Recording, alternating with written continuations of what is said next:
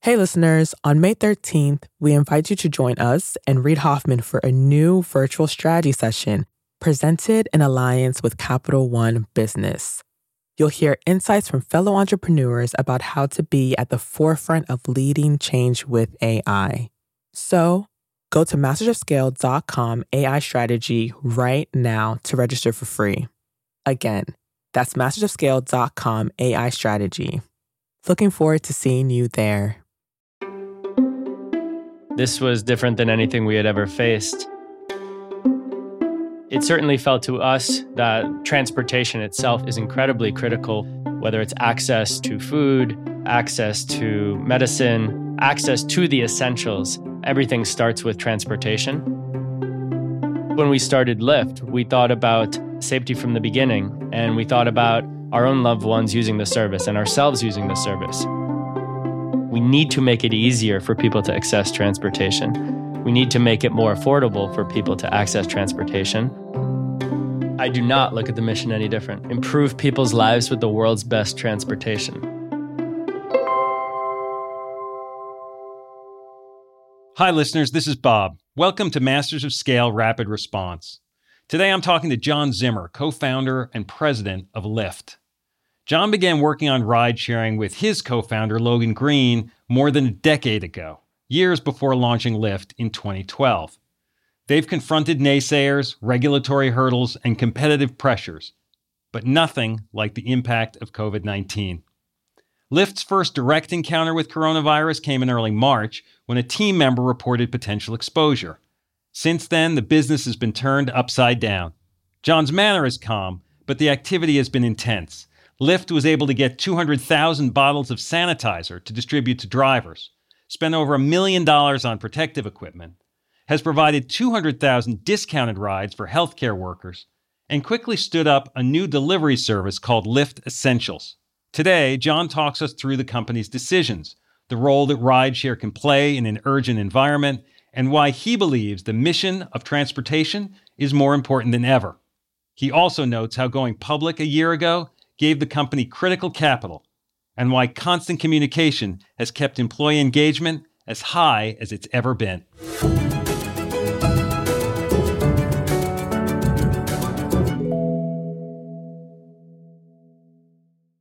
Hi, listeners. It's Erica Flynn, VP of Alliances and Audience Development at Wait What, the company behind Masters of Scale. My day-to-day consists of nonstop communication, not only with my immediate team, but with our current partner relationships and with incoming leads from possible future partners, which is why I rely on the ease of Grammarly to keep my communication clear and efficient.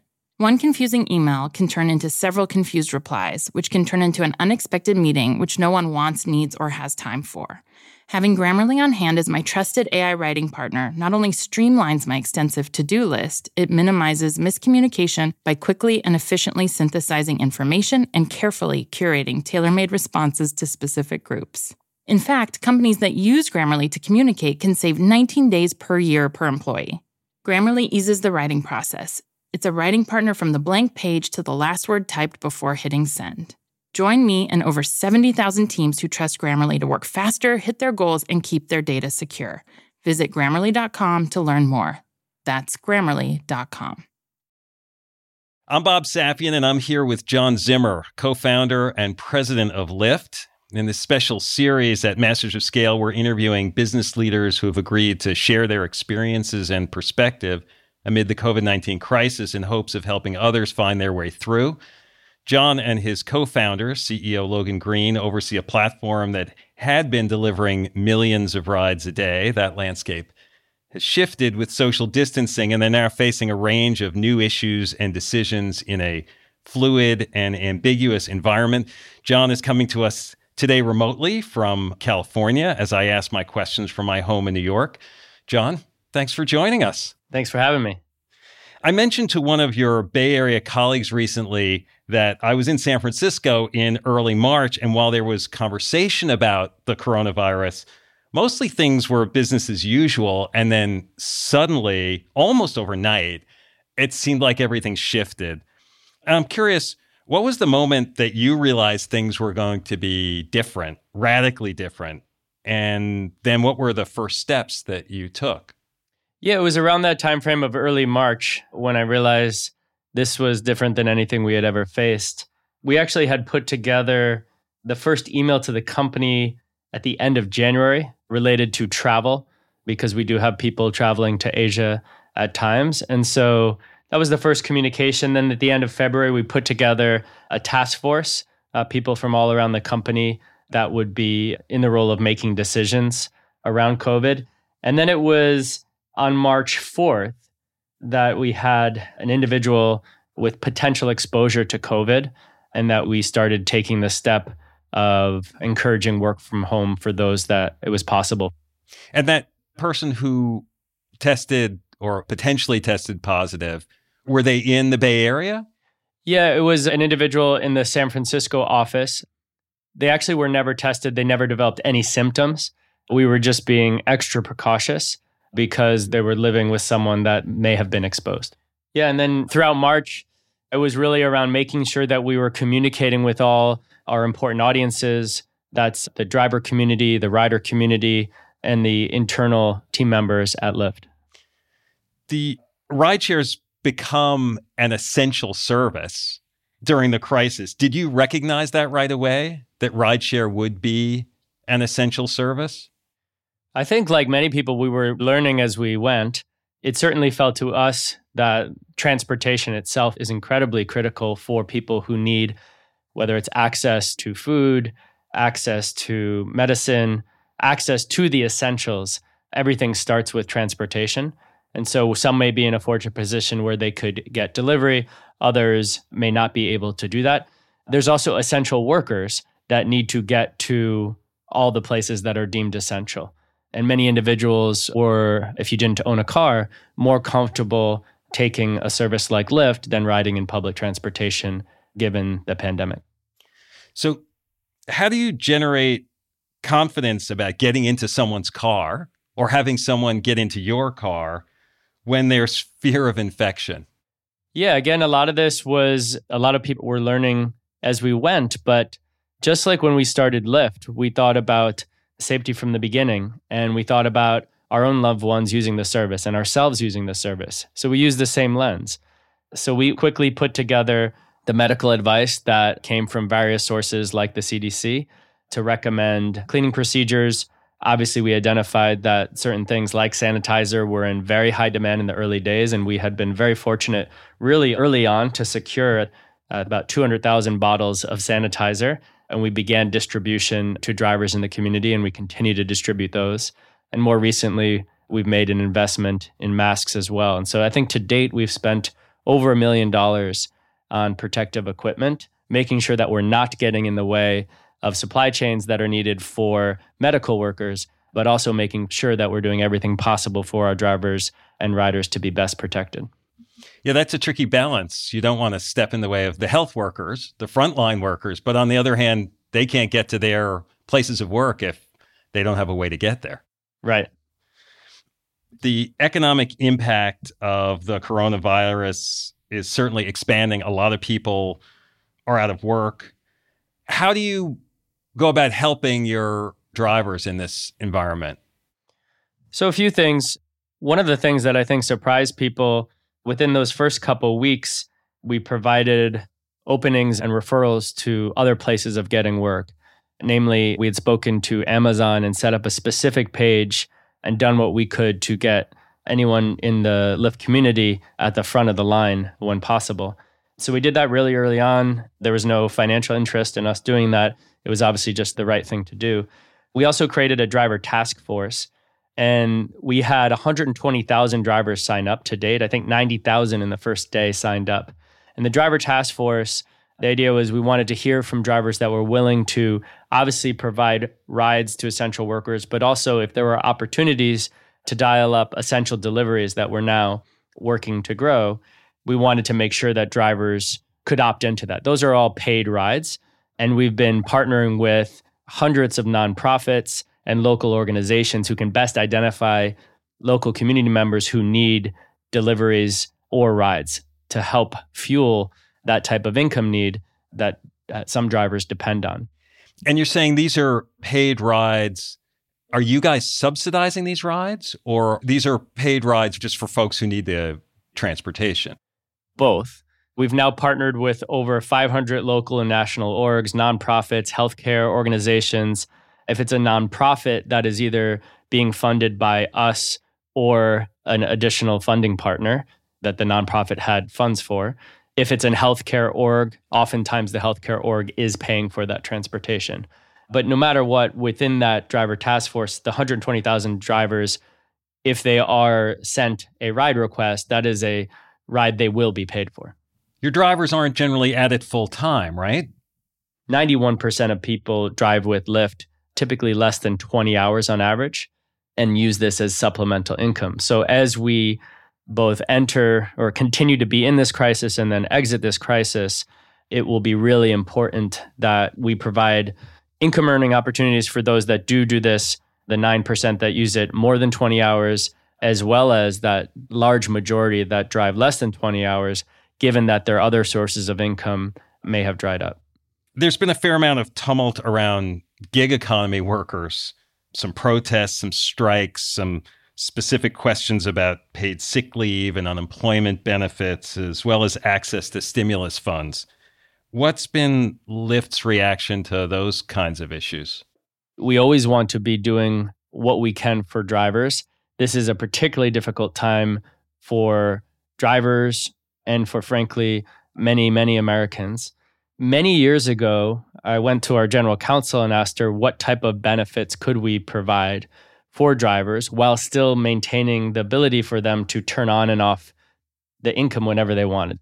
Labor law was written decades ago such that there are two choices: employment, where benefits are tied to employment, and independent contractor, where there aren't those type of benefits tied to that type of work. And so I said, well, why can't you just create something new? And I think at the time she laughed at me. And I've now grown to understand how complicated it is. It's a really important time for us as a business and us as a society to define new ways of providing benefits to those that perform all different types of work. There's a concept called portable benefits that has been discussed for many, many years. And we've put forward an initiative in the state of California that does have healthcare subsidies and additional benefits. And that's something that we hope coming out of this, the whole economy could be better set up to handle. You've also set up a relief fund for drivers, haven't you? Correct. Yeah. So if an individual has tested positive, we have a specific set of requirements, but as long as we get a note from the doctor and that this person has been active in the past 30 days on the platform, even if they're just trying to get rides for a certain number of hours, we have put aside funds for individuals so that they don't need to make that choice between driving if they are sick and staying at home. Do you see new drivers joining the platform? Well, actually, to protect existing drivers, we created a wait list so that you couldn't come on the platform as a new driver right now, because we wanted those drivers that were already signed up to have as much of the economic earning potential protected as possible. Earlier this year, you announced a new initiative called Lyft Up. And if I remember right, there was a partnership with LeBron James to give free bike share membership to youth in low-income areas in certain neighborhoods in New York City, I think, and maybe then Chicago and the Bay Area was part of the plan. Seems like that's now become something larger. What is Lyft Up now? Yeah, so Lyft Up now and before is all about providing access to transportation for those that need it most. When we started the business, we had, and we still have the same mission, improve people's lives with the world's best transportation. So within the Lyft Up initiative that we've launched, we're partnering with 500 local and national orgs, providing free rides and discounted rides to both essential workers and people in need of transportation. Some of our partners include the United Way, which has delivered over 20,000 rides as part of this near-term program, the National Council on Aging, and the World Central Kitchen, getting food to people in need. We've also provided discounted Lyft rides to more than 200,000 healthcare workers throughout the month of April, and some of those included bike and scooter rides, which is some people's preference on how they want to get around during this time. Yeah, I noticed that you're partnering with local organizations like the Somali Family Service in San Diego, helping immigrants and refugees get to essential jobs and grocery stores, and in Boston with women's lunch place, and then there's the National Council on Aging, as you mentioned, helping caregivers deliver food and supplies to those who are homebound. If you look throughout society at all the things that we want to make more equitable, it often starts with being able to get somewhere. If you need to own a car to get to job opportunities, then you're at a disadvantage. If you don't have access to public transportation and you need to get to healthy groceries, you're at a disadvantage. And so this is something we set up when we went public. That was about a year ago. And with COVID, it obviously takes on a further meaning. And we've been leaning into ways to get essential workers to their jobs. You also launched a new B2B initiative, Essential Deliveries.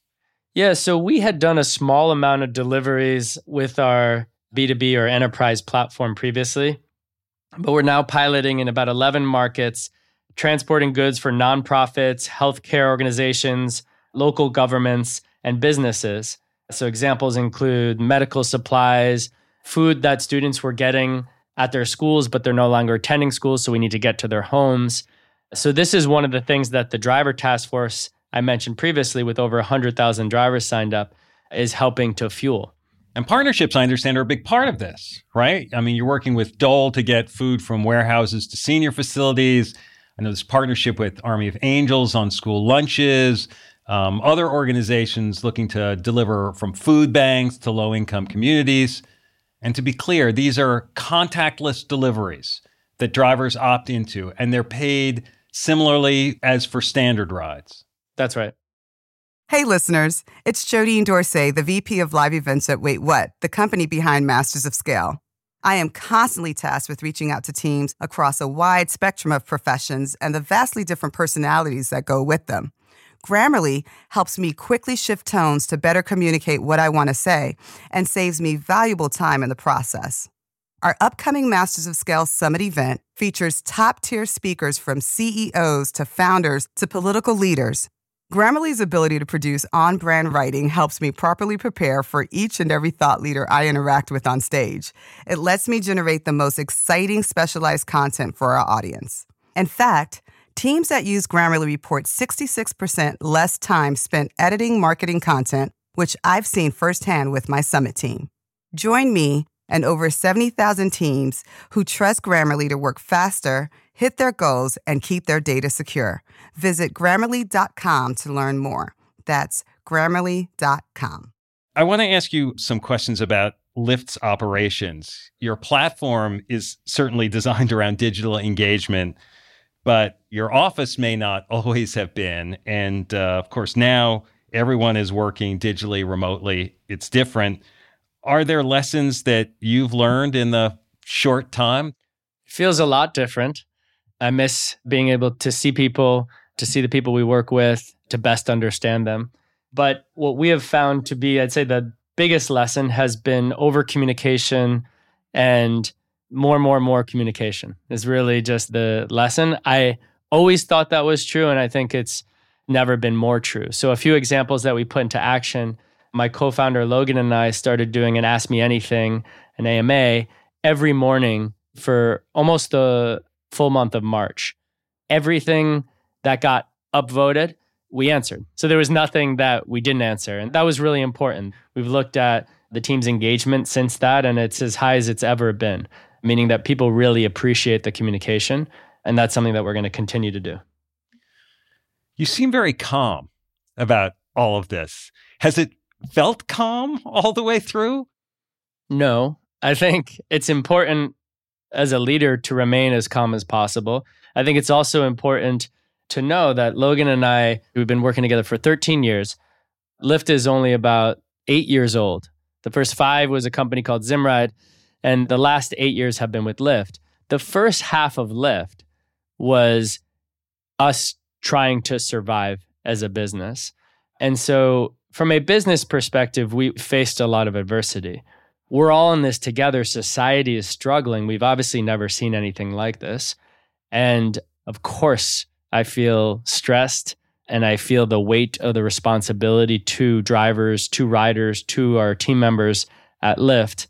But the only thing I can control are the decisions we make. And so I always do my best to remind myself of that when I do feel stressed. Are there folks that you go to for advice in this situation? I know that Zimride was around during the Great Recession. Obviously, it was much smaller. Lyft didn't start until 2012. Are there folks who've been through 9/11, or are there places you go to for reflection, advice, commiseration? Yeah.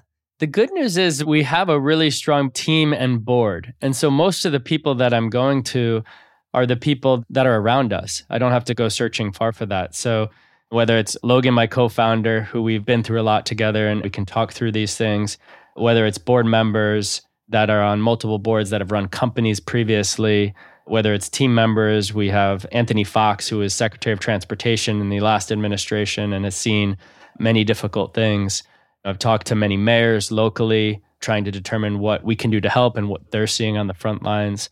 And so I think the level of BS is at a minimum and people are very direct. And I'm finding that incredibly helpful. How has this COVID time impacted your confidence in the model and the mission that you and Logan started the company with? Do you look at Lyft's future differently because the world is different? Well, because we've been working on Lyft for 8 years and we've been working on the same mission for almost 13, I do not look at the mission any different. Improve people's lives with the world's best transportation. It's a very lasting mission. It's going to be more true than ever coming out of this, again, because transportation is the root of economic activity and economic mobility. And if you look at how we've built transportation to date, it's a very broken system that you need to spend $9,000 every year to own and operate a car. That's the average household expense for the car that you only use 4% of the time. There's no room for that type of waste anymore coming out of a crisis like this. So I would only say that the mission is even more urgent. We need to make it easier for people to access transportation. We need to make it more affordable for people to access transportation. And once we get past that, if we can also make it more enjoyable to be within your city and to interact with the people that you care about, that is also very important coming out of this crisis. One of the things that distinguishes New York City, where I am, is the public transportation system, the subway, which some people also now look at as maybe a place where virus transmission might have been accelerated. I'm curious if, as you look to the future of where Lyft's business would be, do you think public transportation of the kind that we have historically had is going to be diminished, adjusted because of this crisis? And what does that mean for the kind of business that you all have? Well, one, yeah, I've lived in New York and the public transportation system there is phenomenal. I think absolutely there will be changes. And whether that's in the medium term for the next year or whether it's longer, I think sanitation and making sure that all forms of transportation are clean, safe, and a healthy way to get around is going to be a bigger priority than ever. Specific to what we do, our goal is to create one app where you can get all your transportation needs. So we do have transit within the Lyft app. We do have bikes and scooters within the Lyft app. We've already adapted the bikes and scooter cleaning procedures because it is a phenomenal way of getting around where you don't need to interact with another person during this time. For rideshare specifically, as mentioned, we've been distributing bottles of sanitizer and masks, and we'll continue to update procedures to make sure that that part of the service is as safe as possible. And the cleaning bikes and scooters, you're doing that in a different way than you had before? Is that expensive? Yeah, it is. Lyft owns the City Bike system in New York City, the Divvy system in Chicago, and systems across DC, Boston, San Francisco, and other geographies. And we talk to the heads of the Department of Transportation and we say, hey, look, we're here. We want to provide this important form of transportation now. We've ordered a lot of equipment to increase the cleaning because it's the right thing to do. And we'll figure out the ramifications of that as we go through this. But I think step one was making sure we're doing right by our customers. Yeah, how much do you have to balance in each of these decisions now, your shareholders, the costs, the trajectory that you were on, that everyone was on, is different. The expectations are different. How do you weigh that into the decisions that you're making? Yeah, first thing is the customer and his safety. That's always the first part of the decision. And so if there's a cost of buying the cleaning equipment, that's okay. That said, obviously, we are weighing all of these different stakeholders, the rider, the driver, the internal team member, and the shareholder. And then you have the broader community as well. I'd say specific to shareholders, we are being very prudent in our decisions. Again, if we do make a near-term decision to help the safety of the people involved in our business, that is a good long-term shareholder decision.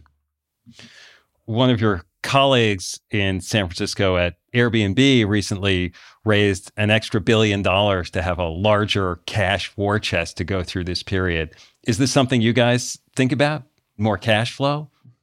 Not at this time. We're fortunate that when we did go public about a year ago, that we raised sufficient capital for us.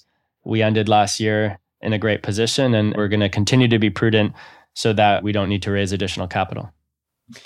In this environment, planning has become harder and harder. How far out do you plan for the future? And how much are you just sort of reacting day to day? Yeah, it's evolved where we were in that day-to-day mode. And I think we're now in a more week-to-week, month-to-month mode. But we create rules for ourselves. So we have rules that we won't break, meaning we will always have a certain amount of dollars in the bank. We will never go below that. We have rules around how much we would allow ourselves to spend in a given quarter. And then we govern ourselves based on those rules. In terms of the predicting what will happen to the business, what we plan on is that any prediction we make will be wrong because you can't perfectly predict it. But we create what we would call the most likely case scenario or the base case scenario of demand and what implications that has on the business. And then we also run a model with the worst case scenario. And then we kind of look at all decisions through those two lenses. Your best case and your worst case have changed quickly, but it doesn't necessarily change your optimism about the long-term trajectory of the business? Not at all. It doesn't. I remain optimistic about the long-term trajectory. I do think that there will be near-term pain, and that will be really hard on the people involved in our business. It will be really hard on the business itself. But we've always been long-term about how we're thinking about this, and our long-term vision and view of the opportunity has not changed. Great. I did want to ask you, how do you manage your own stress, and what advice do you give to other people on your team or elsewhere about how they should manage theirs? For me, the most important thing is exercise. I am a different person when I get a good workout in and when I don't. So I've really tried to prioritize that. I'm a better person overall, a better dad, a better husband, and a better team member at work when I work out and get good sleep. So I think in times like this, the basics of exercise, food, and sleep are more important than ever. And then also, it's wonderful. I have 2 daughters that give me perspective. When I come home or my work is interrupted by a 4-year-old, it really helps remind me of the things that are most important. Well, John, thank you for sharing your time and your thoughts with us today. We wish you a lot of good luck. All right. Thanks, Bob. Hi, everyone. It's Jeff Berman, CEO of Wait What and co-host of the Masters of Scale podcast. Like many of you, my to-do list changes by the minute. Whether I'm working with partners or hashing out legal documents or brainstorming with our team, there is never a shortage of tasks that require attention and constant communication. Like Masters of Scale co-host Reid Hoffman, I know artificial intelligence is a huge part of our future, and Grammarly is an enterprising leader in AI. With Grammarly, what used to take a few hours only takes a few clicks. It's like having a collaborator for my writing, helping me generate better first drafts and tailoring messages to our specific audiences. It's not only a superior AI tool, it is a safe AI tool. And as a CEO, security is always top of mind. Grammarly has 14 years of experience and a business model that never sells our data. Security has been a priority since day one and continues to be integral to Grammarly's values today. Join me and over 70,000 teams who trust Grammarly to work faster, hit their goals, and keep their data secure. Visit Grammarly.com to learn more. That's Grammarly.com. Masters of Scale Rapid Response is a Wait What original. The show is recorded remotely using sanitized audio gear. It's hosted by me, Bob Safian, Masters of Scale's editor-at-large, and Masters of Scale host Reid Hoffman. Our executive producers are June Cohen and Darren Triff. Our supervising producer is Jay Punjabi. Our producer is Jordan McLeod. Scripts by Christina Gonzalez. Original music and sound design by Ryan Holiday and Daniel Nissenbaum. Audio editing by Keith J. Nelson and Lena Sillison. Mixing and mastering by Brian Pugh. Special thanks to Emily McManus, Sarah Sandman, Adam Heiner, Kelsey Capitano, Tim Cronin, Charlie Meneses, and Saida Sapieva. Visit mastersofscale.com/rapidresponse to find the transcript for this episode, and be sure to subscribe to our email newsletter.